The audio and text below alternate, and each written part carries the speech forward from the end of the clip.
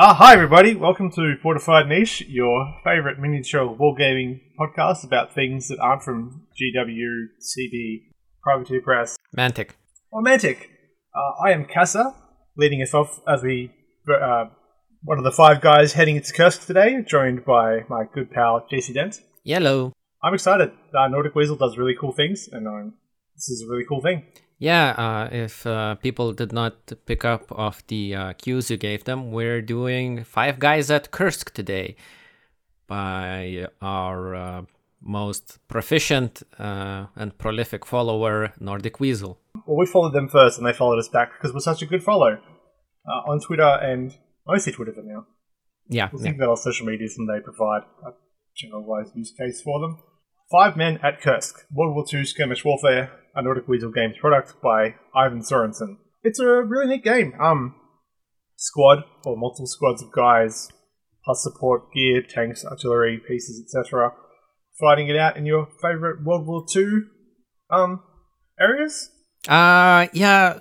The game title mentions Kursk, but the allowances are made for literally any point in World War II timeline or in any area. These aren't just rules for replicating stand-up knockdown fights. There are commando rules, there's solo rules, campaign rules.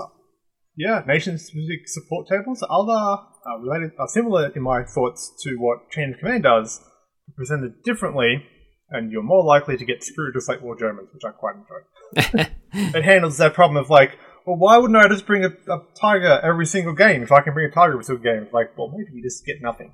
Yeah, it's one of those it's one of those things. I guess heading into the rules where it doesn't have chain of commands, hard baked platoons, and then you get random supports.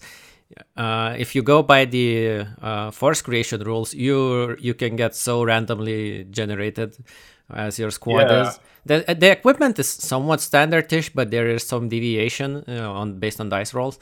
And then you get support tables, which can be generic support tables or nation-specific support tables, which are also then split by periods. The generic tables are also like, there's the Commonwealth, which represents all of the British Anzacs, South Africans, etc. And there's a lot of encouragement and a lot of support. You're saying like, well, I want to play the Finns. Who should I use the Finns? Like, well, maybe late war Germans would work for that. Or you want to play Hungarians, maybe mid-war Germans, or a minor Soviet satellite state. There's also, well, not really, I guess in that point in time, but that sort of vibe. It front loads a lot of stuff that's really cool to see. Like, it says genders, but it also says like you can say whatever you want for your dudes, and that's maybe ahistorical, but I like it as like an inclusivity thing. I don't know if it said that about soldiers and stuff, but it does say at the start of the game, if I remember that. I'm confusing the players and the. Yeah. No assumptions have been made about the gender or other orientation of the players. So. Although talking about the soldiers and their genders, I think the Soviet support tables, when they list a sniper, it says man and in parentheses or a woman with a sniper rifle. So like, it's like, hey, full support for you pigging out on those gorgeous metal dice bag lady Soviets. Yeah, like absolutely good. But yeah, I guess that's getting like several things ahead of ourselves. That's fine. Yes, the basic premise of the game is it's World War II, covers almost the entire period, except for maybe early war China, if you wanted to get that granular about like the period it's covering. And you could make it work, I'm sure. I think it mentions Chinese at one point, but it's like, yeah, there are Chinese, but I guess it's not, it doesn't go into like a very detailed split between the KMT and the communists and stuff. So, but a lot of things are supported, if not explicitly, then like saying, oh, just use those tables and use those charts and stuff. Yeah. So, it covers everything. But I think one of the more interesting thing about the game is the scale. I mean, when the title says 5 Men at Kursk, Well, it is a game about running about a squad of dudes, which could be like 12 dudes for Americans, but that would be basically maximum. And it can be as little as 5, literally 5. I think 5 is the lowest you can roll on the force creation chart. Because Casa did in our in our second test, and you can run multiple squad games because again the allowances are made for basically everything, but they as like the selling point, it's like you take up to 10 dudes, he or she takes up to 10 dudes, you get a 3x3 table and you shoot people. One of the stated intentions, which is great. I love to see a rules document that has developer intentions explicitly mentioned in there. I don't like having a discussion about rules of games and being told, well, I think the intention is this. Like, no, man, you can't provide that from the words. Just because two rules are similar doesn't mean they work the same. Yeah, I mean, with G-Dub's rules, you can never know what the intention was and if there was an intention. But here, Mr. Blessed Ivan provides a lot of commentary baked into everything, which is nice. It has encouraging words like saying, optional rules are optional and you shouldn't feel bad if you don't use them, because it's one of those things like, oh, I'm playing game without the advanced rules. I feel like a baby shitter beginner, like I'm doing it bad. And there's Ivan saying, no, you're cool, you're legit, you're valid. Shoot some fascists, why don't you? Any part of the hobby you play is a valid part of the hobby to play. Yeah. It's people familiar with the other 5 core systems, like 5 Men at Normandy. Which was the game before this, I'd say. Yeah, the prequel. This is basically a second edition of that, which, oh my god, what a great idea. What a novel idea for a historical World War II game to have a second edition. Yeah, man, if only more games had second edition. If they would really chain your games together. It would definitely make them a commanding presence in the market, I'd say. Oh well, too hard. But yeah, so that's like you get your squad of lads, and they don't really have like individual stats. They have a platoon level stat, but it's not like stats in other games, because like everyone knows how to shoot, and at this range it's really hard to miss. So platoon level stats like mobility, fire discipline, determines coordination, rally. Yeah, morale, coordination, determines special snowflake things you can do, which means mobility gives you bonus moves, which are free moves you can do before your actual moves. Fire discipline is your reactions, and so on and so forth, which is really neat. And I have the page open for the typical ratings for platoons, and there's like, I'd say 20 plus. You have partisans, you have Yugoslav partisans, commandos, rangers, paratroopers, 2 different flavors of Soviets, 3 different Germans, French, French and Free Polish or Vichy French. Well, like basically it covers everything. Yeah. Anything not covered would be easily substituted by a facsimile or a similar nation at that point in time. Yeah. Like all you Baltic states blend together, and I'm not going to lie. Yeah. I mean, he says so himself, like, war is really hard to dice through, like to really determine stuff. So if something doesn't feel right for you, like substitute something for something, because but maybe your Free French have a lot of guns and they get extra fire discipline. Lose the mobility marker. There's a lot of Maybe you're playing one of those scratch German units at late war, which Flames of War would have a special list for every German unit that fought in Berlin. But like maybe that unit that you're playing historically held up better than the other units, or maybe they were historically worse than other units. It all depends on how you want, so you can play it. So you can play it that way. And they provide a secondary list of tables of like if your guys are all like really like fanatical or motorized or weary. There's really easy modifiers to these tables. Yeah, and there's guidance to what armies at what time applies to. Like, for example, the hesitant veterans platoon rating modifier usually applies to like it says, I think late war Commonwealth or Commonwealth veterans, which would be basically like, yeah, Desert Rats post Normandy, which were like everyone expected big things of them, and they were like, dude, we've been fighting this for 2 years. We've seen that no amount of veterans and experience can save you from like getting artillery to death. So that's why they were a bit like hesitant in Normandy and stuff. So it's extremely neat, and it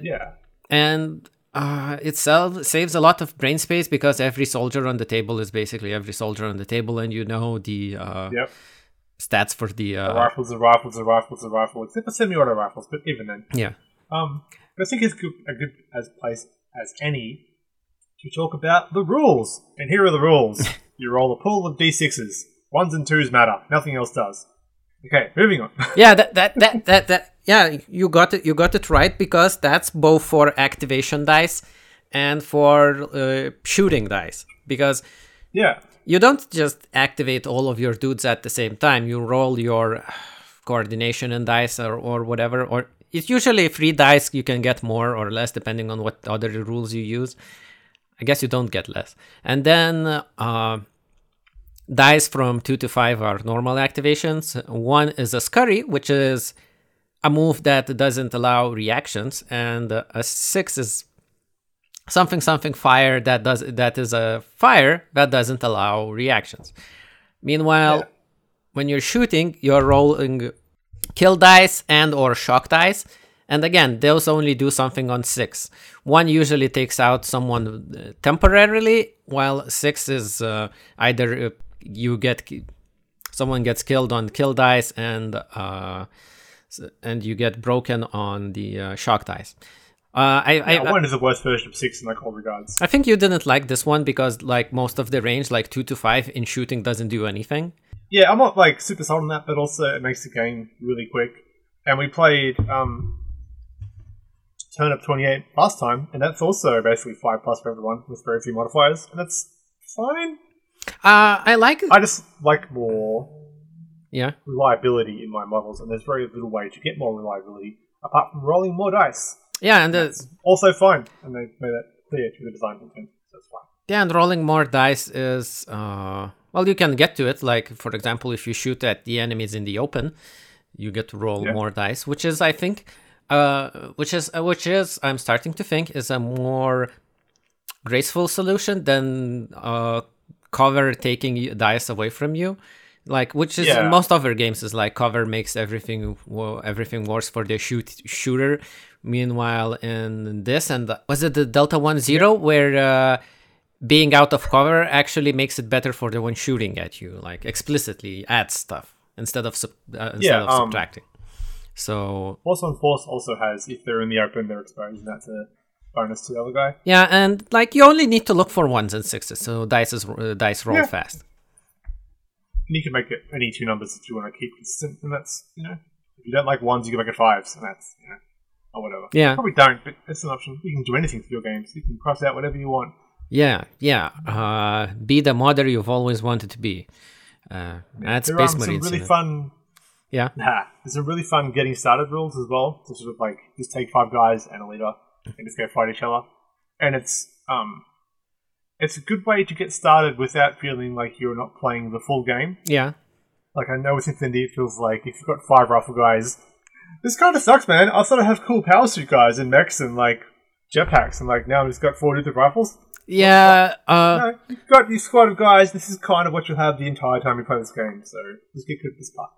Yeah, I mean, sure, when we got the machine gun in our full game, that's changed a lot. But in Infinity, like at least the old QRF basically take 5 cheerleaders, they take 5 cheerleaders, and you shoot it out. But that's not how Infinity works. You're basically never going with single cheerleaders in it. They're there to lead at the side. You're usually... Infinity does have like a series of progressions. This is more like, no, you can just get most of the rules now. Yeah. Basically, it's like 2 or 3 pages, and you're getting the meat of the game, and everything else is bolted onto that. And it's a really cool way to introduce you to the game as well. There's no way to really trap a new player with like expert knowledge of teaching something. It's like there is I'm going to say what we always say about every rule set. It could use another edit pass. Oh boy. That's not a thing that's only exclusive to Nordic Weasel by any regard. Every game could use more editors. Every game could be tied up, and that's just the way of the world. I want Nanny State to provide technical writing editors for every rule writer, so they would iron out everything so that nothing would remain open to interpretation. Frankly, that sounds reasonable. I don't see why they can't do that. Yeah. I mean, free healthcare for people, free healthcare for cats, and free edits for rule sets. And then you got your you know how to roll dice, and then there's 4 phases to a turn where you move all of your guys and they move all of their guys. You have your rally phase. You have your I think it's rally bonus moves. Then, free movement. Then you activate. Then you roll activation dice, and then you act with those activation dice. Then the turn switches to the opponent. Yeah, so it's rally, move, roll, shoot. Yeah, and it's super easy to keep track of that. Like you get your bonus moves, which is set by your your movement stat. Yep. Which can also be modified by if you roll up some special guys, but you won't get that in a quick start, and that's fine. Yeah. It's a free 3-inch movement, which isn't a lot, but when the guy's basic movement is 5 and a sprint is d6 plus 5, you're not going far unless you roll really well. Anyway. Plus, unless we misread someone, bonus moves don't activate reaction fire or something. So it's a free little scurry back into or out of cover. If you move, you can also decide to duck down, hit the ground, hug the dirt. It's called both things. It's a bit confusing. That's just my brain. And you can't be shot, which is exciting if you're like a rifle guy trying to move up and deal with these sorts of things. And there's also a lot of I'm not going to say fidelity. There's a lot of somewhat realistic feeling detail to the firing system because hey, most weapons can shoot through the entire table, but outside battle range, which is 18 for rifles and 24 for machine guns, you're only rolling shock dice because, as the rules say, well, yes, you can hit people up to anywhere, basically, with a bolt-action rifle, but that's when you're doing it in range, when you're comfortable, you've set yourself, but this is war and everyone's and shit's going sideways and you're just letting off shots at someone maybe moving in the distance. And it also doesn't really matter for machine guns because they can still drop 6 suppression die at someone far off, and then the hit results can chain from a person to person. So you can still do an actual fire and maneuver. I think that's what basically what you did in the second game. You had your base of fire and you had your maneuver element. And since you had the dice to spare, you could activate them outside the command range. Yeah, I like the shooting as a reaction, which is an option you have in this game depending on your firepower dice numbers. Yeah. You don't get any bonuses to that. You never get a bonus if they're in good range or bad range because the snap fire is like you're saying, it's not a perfect shot. You haven't had a chance to do it. It's like, oh, shoot a guy! Bang! Oh, well, fuck. Yeah, I don't. I quite like. Yeah, it's I've recently played Valorant Victory again, which is a computer hex and shit game, and that one has unmodified reaction fire, which is your reaction fire is as good as your regular ass fire, which is not a great feel, especially when you're trying to move in the face of something. So that there are, like Infinity, certain concessions made that the reaction fire shouldn't be as good as normal fire is great. Yeah, on these humble basics, the rest of the game is built. Yeah, it just works super well. You get the firepower systems works really well. I like the idea of there's only positives to dice. Either you get your kill dice or you don't, or you get a bonus kill dice or you don't. There's no, well, you're in covers, that's -1, but you're at good range, that's +2. But it's a Wednesday, so I'm -1.5, and it's my birthday, so I also times it all by times 1.5. So you forgot that I'm a Capricorn, which means you lose shock dice. Damn it! So yeah, it really gets you into action fast.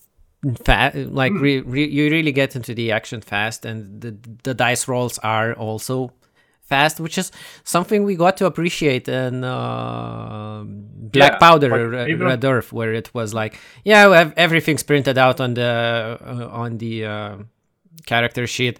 It accounts for cover and accounts for being open, and like go nuts. And this is great. And the activation system adds that soupçon of chain of command in it, and that is also nice, which you wouldn't expect from a game that is kind of would say small and simple like that. But man, it goes places with small and simple. Yeah, it's wild how like so chain of command is like the gold standard of World War II. Yeah. Like miniature games, as far as I'm concerned. Like if you are coming for the king, that is who you're trying to get. Yeah. This clearly has no intention of being that game, but it does so much that I really enjoy. That makes me think like, oh, is it maybe better than Chain of Command? I mean, you did say that it's way better than Bolt Action. Oh, yeah, but like, so is being kicked in the balls, depending on who's doing it. Well, hey. I'd say they all occupy different niches. I'd say Bolt Action is more of a, when you're, I don't know, when you don't feel like engaging with Chain of Command that much. It's like... Yeah, Bolt Action's fine. I've enjoyed all the games I've played of it, but it feels so much of like a GW kind of war game. Because it is. It's like, I mean, definitely, like there's the clear blood lineage from designers. Yeah, like I don't want to have to paint 60 dudes and tanks. Like I just like a squad. Well, I'm ruined by Infinity Man. I'm not building a big army again. I'm not doing it. You can't make me. Well, you're still kind of supposed to build a big army for Chain of Command, but but like it's a platoon versus. Yeah. I've never played Bolt Action over 1,000 points, I guess. So like it never became an issue for me. And then when you see in Bolt Action Builder that there's like you can add the second platoon and stuff, and like that's insane. Like who would do that? Meanwhile, this game is like it's squad combat. Yeah. 12 dudes maximum, unless you want to add additional squads, which is several options are provided for. Like, do you want to roll activations for all the squads, or do you want to have those squad ratings for individual squad? And it's like a lot of modability, and as Ivan says, you can't do it wrong. Yeah. And then you can... Then there's a fairly in-depth weapon chart for like rifles, semi-auto rifles, SMGs, assault rifles, shotguns. Because we have to make place for STG-44 and flamethrowers, sniper rifles, LMGs, whatever, all the good stuff. As you said before, and I doubled back right now. There's even like an admission made that if someone rolls a tank in the support section and the other guys don't, you should give the guys who didn't roll it anti-tank weapons, and it says what kind of anti-tank weapon should they choose. Because that's one thing people always say about Chain of Command, is that if someone has a tank, the other player should also have a tank, because then there's going to be sad times for the first one. But there's no mechanical... I've rolled up some barbed wire. This is going to be fine. Yeah, there's no... Suck it, Sherman. Yeah, it will drive up to the barbed wire and it will catch fire. Sherman, worst tank of the war, lights up every time. Death traps, tin can, but Tommy Cooker. But yeah, there's like... Oh, and if you like Chain of Command, you'll like the vehicle rules in this one, because it's also activating individual crew members as if you would actual dudes. We might just double back to activations real fast, because I may have ignored that. So you roll your pool of activation dice, which is based on your coordination. No, it's we already mentioned it a little, because it's like by default you roll 3 dice, and you get an additional one if you have superior activation, and you roll an additional one if you have a support element, which would feel like, oh no, you're getting to roll a lot more die, but like, hey, you have a support element, you need to account for their needs as well. And so we rolled maximum 5 dice for our dudes. Yeah, you rolled 5 because you had both support element and superior coordination as a late war German. I still rolled a 3 as a late war Guard Soviet. Yeah, and then you get to apply those dice on an individual soldier basis, or in the case of vehicles, you give it to a driver or a gunner or the radio guy, I guess. It might sound bad, but it isn't, because you can't with the tank drive and shoot at the same term. So it's not like, oh no, how will I use all these dice on all of my tanks? Yeah. And if your guy is outside of your commander's 10-inch bubble, it takes 2 dice to activate them. Any 2 dice, as long as you got the 1 for the order. So 1 is your run without reaction, 2 through 5 are your move and shoot, or shoot and move, or just a single one. All those get reactions. Or 6 for your cool shoot without reaction. Yeah. Which is like the ideal. And given those the drivers and stuff, it feels really easy. Like, oh, it's what they're doing. The tank's out of range, give them 2 dice, it's fine. Yeah. And even just shooting back and getting a reaction can be worth it. It's like, well, I'm going to shoot you. Well, maybe the enemy are out of reactions because the machine gun's shot a couple times, and you're like, well, you've only got rifle guys left, so it's kind of worth it. Yeah, you still have to think somewhat about how you'll spend it, and I guess it's you can say it. Those ratings really reflect on like what the armies were doing at one time or another, and what they were looking at, like which ones are more reactive, which ones have better morale and stuff. So yeah, it's all nice. And there's an easy way to sort of account for multiple squads, where he suggests you just use the same dice. So you roll your 5 dice, and each squad gets an exact copy of those 5 dice. Or, sorry, 3 dice plus bonuses. Or you could roll individually for each squad, and that sounds a lot longer taking. Yeah. It's weirdly granular for no real bonus. But also, like, I understand both, sort of. Yeah, I mean, points. If your brain can handle that many dice, sure, go ahead. Ivan is not going to sound off on Twitter to point out you specifically as the one bad player of 5 Men at Kursk. Yeah, and that's kind of all the rules. There's more granularity available for the different kinds of things that you want to take. Yeah, for example, like this Commander Mission Solo AI. Do you like how Lardies do almost campaign rules for everything? Like, do you like rolling for your officers' birth and motivation in sharp practice? Well, you can roll up your sergeant for every battle. Like, I think you rolled your Nazi was a despondent farmer out for revenge. Meanwhile, my guy was a happy party elite guy who's who's in it for survival somehow or something like. And then afterwards, you can go into the campaign, and the campaign also goes places. It might. I mean, I had the silly idea of maybe trying to see if trying to take a squad from Barbarossa to Berlin, but that might take a while because the campaign basically tracks days, and there's a lot of days between 1941 and 1945 if my squad survived. And that, like, campaign rules can get granular, and but it's as granular as you want. So I think it's all nice, it's all neat, and since solo play rules are provided, you can do the campaign yourself. Amenistic wargaming, the one true way to wargame. Yeah. I mean, who has opponents these days? So maybe let's touch on army building real fast, because we already mostly yeah, we kind of did it. Yeah, we kind of did it because army building is, there's no points. But unlike in Age of Sigmar, when it was even worse without any points, there's the creation is fairly simple. If you take a single if you're playing like a single squad game, you roll on the chart and see how many guys you get. Like, Americans will always be between 8 and 12 guys. Early Soviets can be between 8 and 10. Late war Soviets can be between 6 and 9. Then you assign one of those guys to be the commander, sergeant. Some armies can roll to have an adjutant, which is commander light, I guess.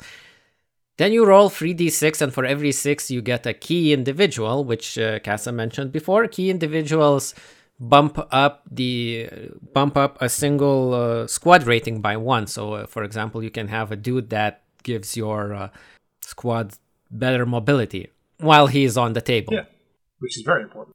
Yeah, you can't double up on a single one, but having, say, for example, having 2 fire discipline guys would allow you to retain the +1 bonus if one of them bites it. Then you get squad equipment, which again is provided for the big players of the time. So, for example, first it says what the support team gets, which is for Soviets, like 1 DP light machine gun and 1 rifle, and then in 3941 you on a 6+ lose the machine gun, and then if you're playing the campaign you can regain it on a 3+.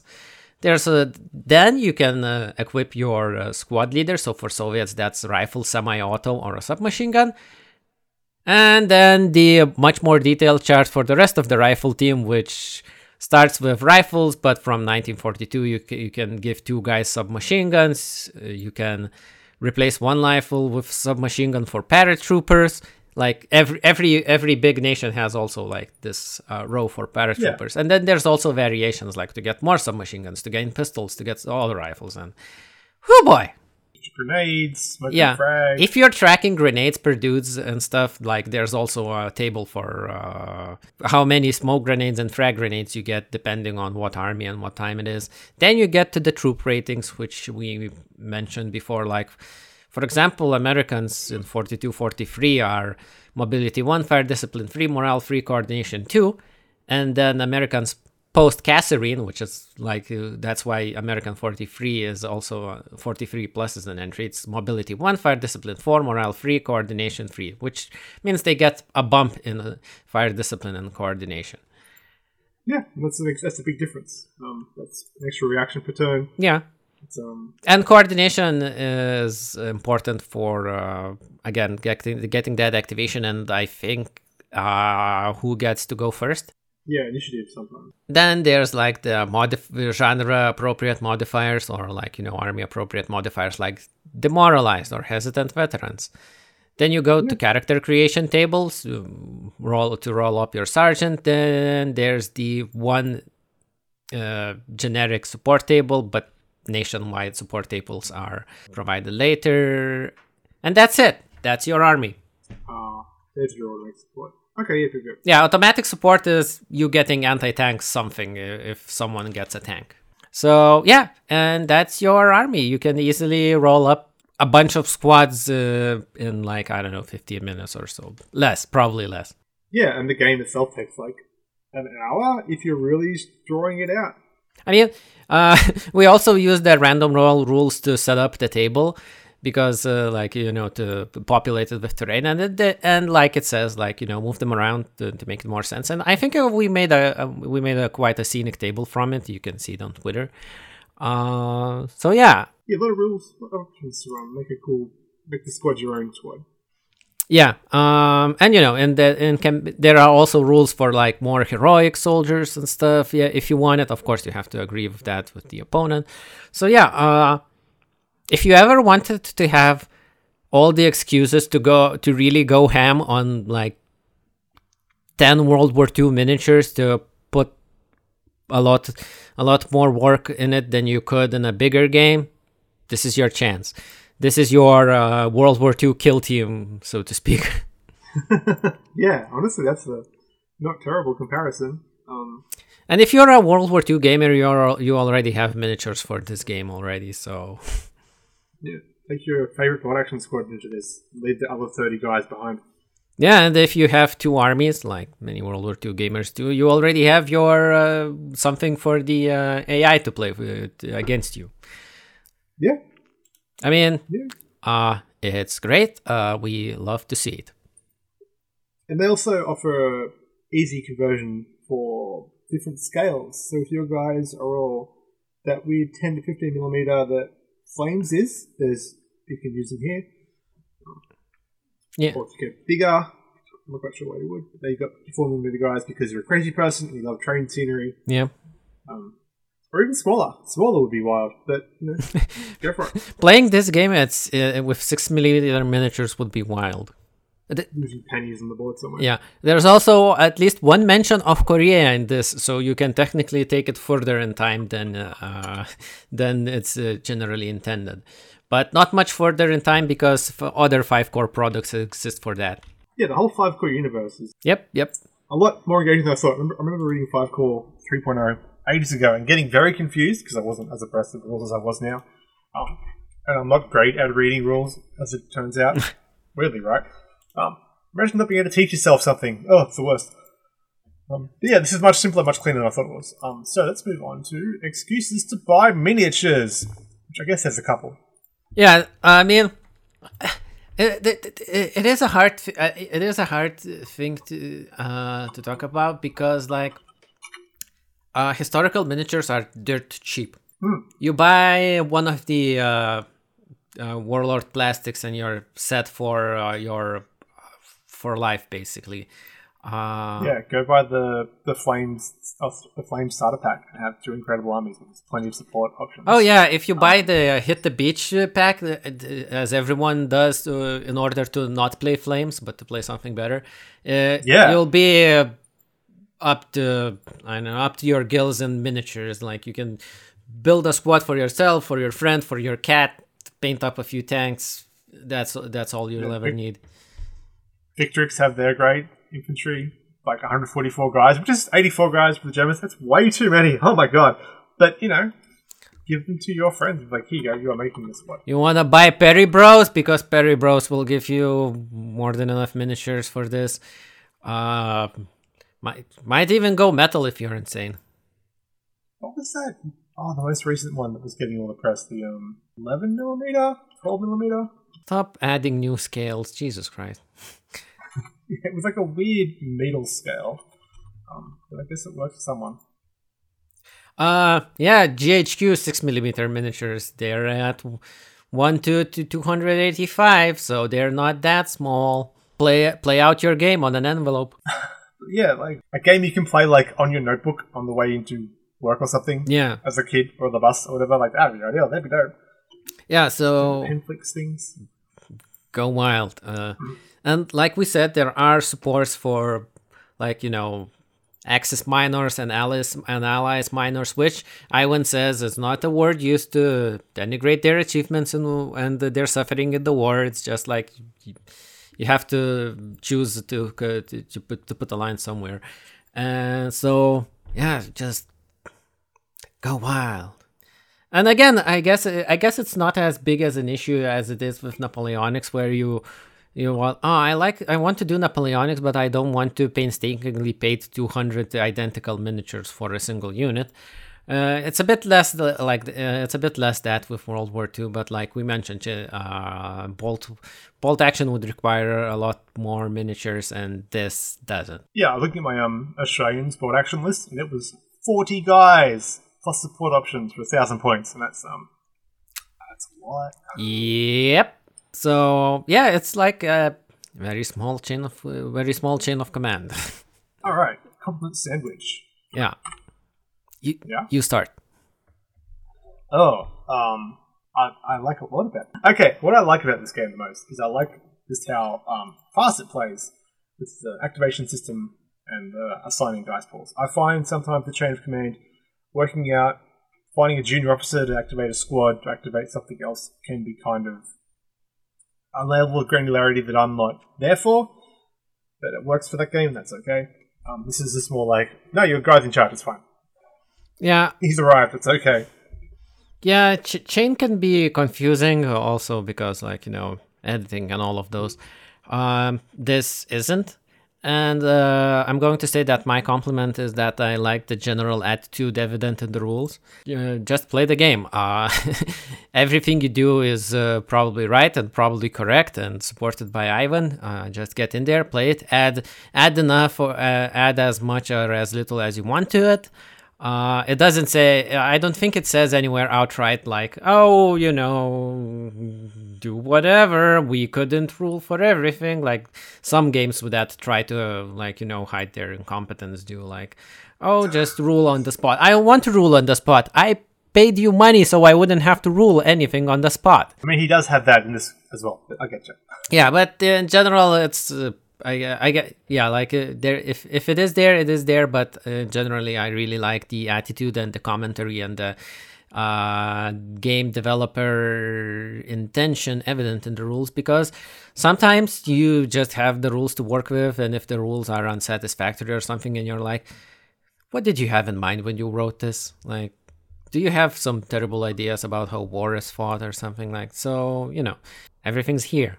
Yeah, it all feels intentional. Even the if in doubt rules are sort of like pick a couple options and then roll for it. Like, not if I agree, if I'm right and you're wrong, but like, well, what would the narrative support, or what would like the characters do realistically? Like, would they charge forward or run away or go to ground, and like go from that? What didn't you like? I'm going to do the easy route and steal it from you. That's the game could use more like editing and formatting stuff. Like, for example, I did not enjoy that the rules for creating forces are separated from the rules to creating a scenario by at least the solo play rules and the campaign rules. 40 pages. Yeah, I'd love it if the like, you know, force generation rules were next to the scenario generation rules, so it would be like an easy flowchart of going like from not having anything to shooting fascists in the face. So again, that's basically something you can level at almost every war game out there. So it's more against some, less against the others, but like, yeah, I guess that shuffling around of things would be better. The layout and the presentation of information is fine until it's not. A couple times it's really not. Like, why are the quick start rules 2/3 of the way into the back? Like, I don't know. Wait, aren't the quick start rules basically the last thing before author's word? Yeah, the weapon reference sheet for some of the guns. Yeah, quick scenario is 106 on the PDF. Quick play guide is 107. Oh, yeah. Then you have weapons reference sheet and the designer notes. So, you know, but other things could be moved around better, more logically, and you know, it's a never-ending quest to make games more readable, more parsable, because like, hey, I'm already doing the part of the computer that's running this game inside my head. I shouldn't be fighting the book in the first place. My complaint is going to be that I'm not really sold on the missions setup as such. There's no real generic one, and a lot of them are just, okay, line up 6 inches across from each other and fight. Sometimes it feels like it would be nice to sort of... Every game should rip off Lardy's recon phase. I'll just say it, and I'm not wrong, but every game should do that. I think this one is small enough that you may not necessarily need it, but I'd like more guidance on mission objectives, like the one we had, which was like, hey, throw down 3 spots and you have to scout them for the enemy. So does that mean that I just have to touch those spots? Do I have to get in there and do the search action? Do I have to get there and do the sweep action? Does scouting them for enemy activity mean holding that spot until the end of the game? I don't know what the intention is and what the victory determiner for that would be. So some more guidance. And objective interaction. Yeah, so some more guidance there would be nice. And I think we're fairly certain that Nordic Weasel is capable of that, because they're capable of providing everything for anything in their games. So yeah. Yeah, like, you have your objectives and you might have to sweep an objective. What are the rules for sweeping an objective? Why are they in the advanced rules 50 pages before when I'm here now? Like, I don't like jumping between books. Yeah, especially... I understand there's a physical limit to how much you can print, but I've got a PDF. Yeah. I mean, it's not even the biggest PDF out there. It's like 108 pages with notes. But yeah, like, I like the missions that they have and the way they work are interesting. There's ones where you go, like, talk to civilian or blow up a structure, or escort someone, or like sort of scout through, or just have a meeting engagement. You just have like a stand-up fight. But like, yeah, I wish there was more guidance, and I wish there was more to it, because it's one of the shortest sections in the book. Yeah. And it's the main thing you'll be doing, it feels like, is having fights and getting these scenarios. It's almost an afterthought. Yeah, it really would be nicer if maybe even a few bespoke scenarios, or the way that I mean, for example, Lardis really do scenarios, like, except for the the starting scenario they tell you to do as your first game, which is the worst scenario, which is just a stand-up fight.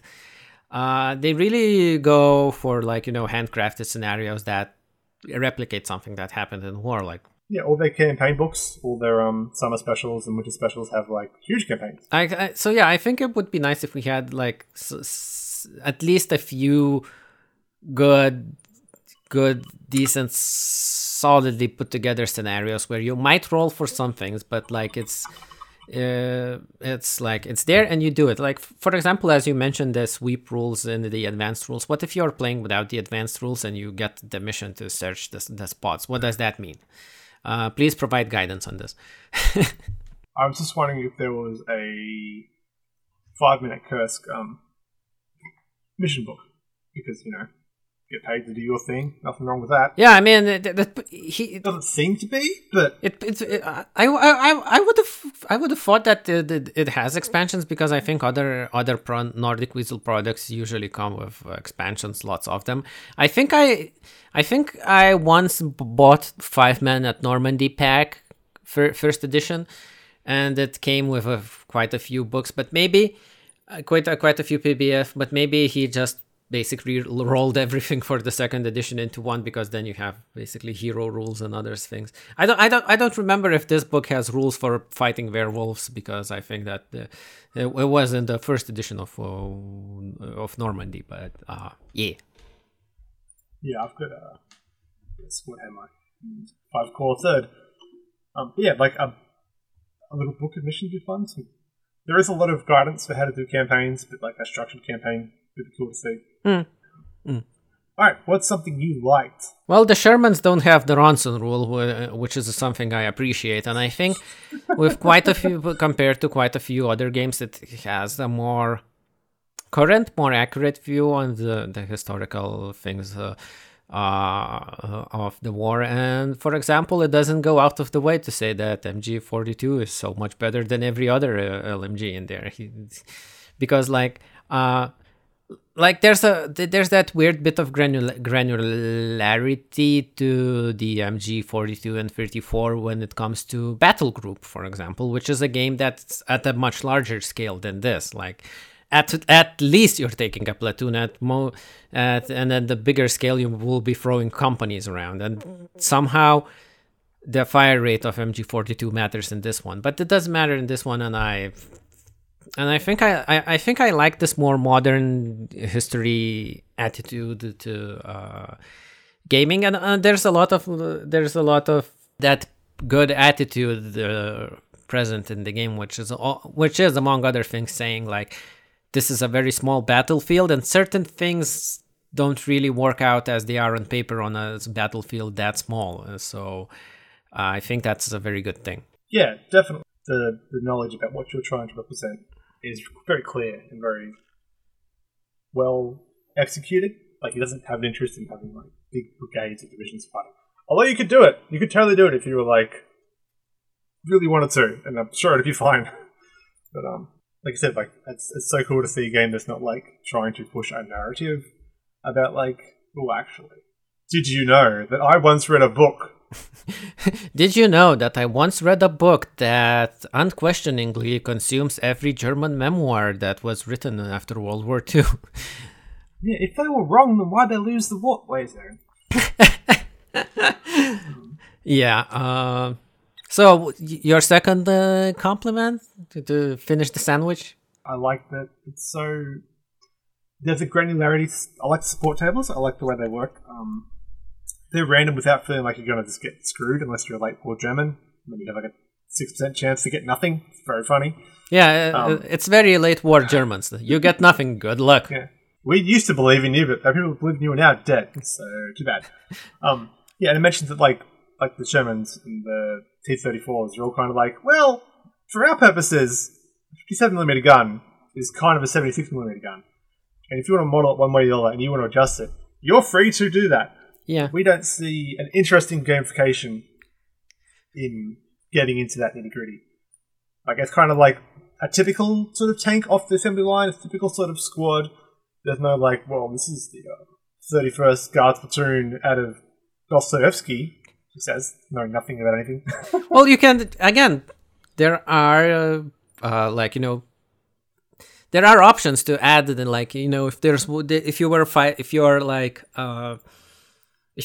your Americans are the, what was the Nisei troop, I guess, in Italy and stuff, that one that was made of Japanese Americans and racked up a bunch of medals and stuff. So you might want to add one of the, hardened veteran or whatever rules to show them that they're more tougher, more ready to get into it. So I guess it's not prescriptive, and it gives you a lot of options to do everything. Yeah, like it's go nuts. So yeah, just like Go Nuts here is like a big sandbox to have all your tanks and toys into. Like, just have some enjoyment. And if you want to get deeper into it and get really, really completionist about how accurate things are, there is a space for you to do that. But I think about completionist and accuracy stuff, like he says that something that some games mention but few games do is that a squad will rarely take to the field in the full complement of dudes, and that's what the random roll for Fourth Generation is meant to represent. Like, maybe Joe got sick, maybe Ivan fell down the latrine and they're currently dragging him out. So that's why you don't have the full complement of dudes. And that's fun. Like, good stuff. The support system in other games works, well. Like, maybe you just decide to pay the points and always bring your IS-2 to fight the Americans in Italy, and more power to you. So game, good. Would you play this game? Yes, I would. I'm not sure I won't start playing it myself to run a campaign for my blog. I still might get a sudden strike of common sense and decide that I already have my time is already crammed with a bajillion other projects, as well as having to do playtests for the podcast. But the idea is still there. So yes, I would play it even for not podcasting purposes, even with my friends and stuff, as a good fast option when you want World War II, but you don't feel like breaking out chain or bolt action. For an introduction to World War II wargaming, for someone coming from another system or another set of rules, this is frankly perfectly good, perfectly fine. If this were your first war game, I think you'd learn a lot of good habits from it and a lot of reasonable expectations that you could take to later games to get justifiably mad about. Yeah.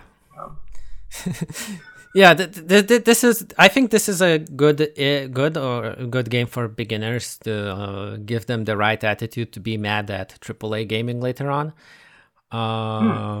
So yeah, I just like you would play it, would recommend it. Build yourself 2 small armies in one of those small GW carry crates. Bring them together. Bring them with you somewhere else. You'll have everything you need. Surprise! To run games for your friends and stuff. Yeah, when you get tabled at your next ITC event, just whip this out. Be like, well, we've got an hour left. Let's just... Yeah. It's good. It's great. I'm honestly really keen to get back and look at his their other games, because they just dropped their single player mech game, and that was pretty cool.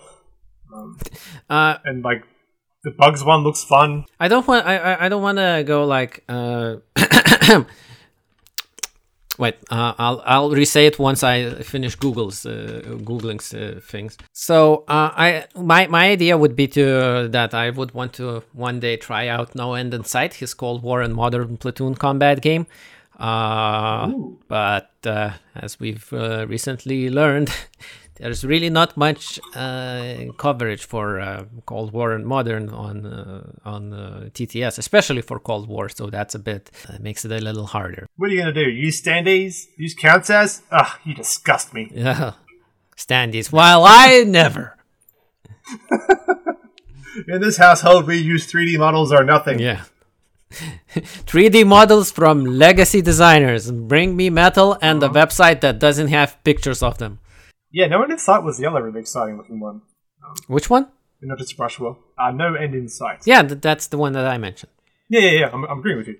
I think a lot of people were recently rating and raving about 5 parsecs, if I remember correctly. Yeah, I'm not quite, like I said, I'm still not sure how this game shakes out in comparison to the 5 core 3rd edition. I think it's the same. But I'm just asking. Yeah. I mean that. Justify yourself to me. So yeah, a good game out of a good developer with good systems. And who knows, maybe before the year is over, we'll try another game. Yeah, check out 5 Minute Normandy. Check out Weasel Check. Check out 5 Parsecs. Check out Chrome Hammer. Ooh, what's that? Check out Renegade Scout, or a far out idea. Check out 5 Minute Kursk. I don't know about that one. sounds silly. 5 men, what are they doing? They're getting drunk. Panthers. They're even eating burgers? Yep. Hey, I guess that's the podcast. Yep. And I guess this might be one of the last ones before we get an exciting new development addition to the podcast, hopefully. Yep. What will it be? This one. We can't tell you. You probably can't guess. But more secrets. More secrets, yes. Secrets is what keeps the house up, or whatever they say. It's a strong foundation for any sort of... Good relationship, yes. Yeah, absolutely. Well, I've been Casa. You can find me at links below. I take photos, and I've taken some really cool ones recently, I think, and they're up on my Instagram, so hopefully they get linked. And luxurious co-host JC Dent. Yep. You can also find my links below. Like you could buy my t-shirt designs on Redbubble, and you can read me scream into the void in my blog about video games and miniature games. So yeah, and it's been a pleasure. Bye. Bye.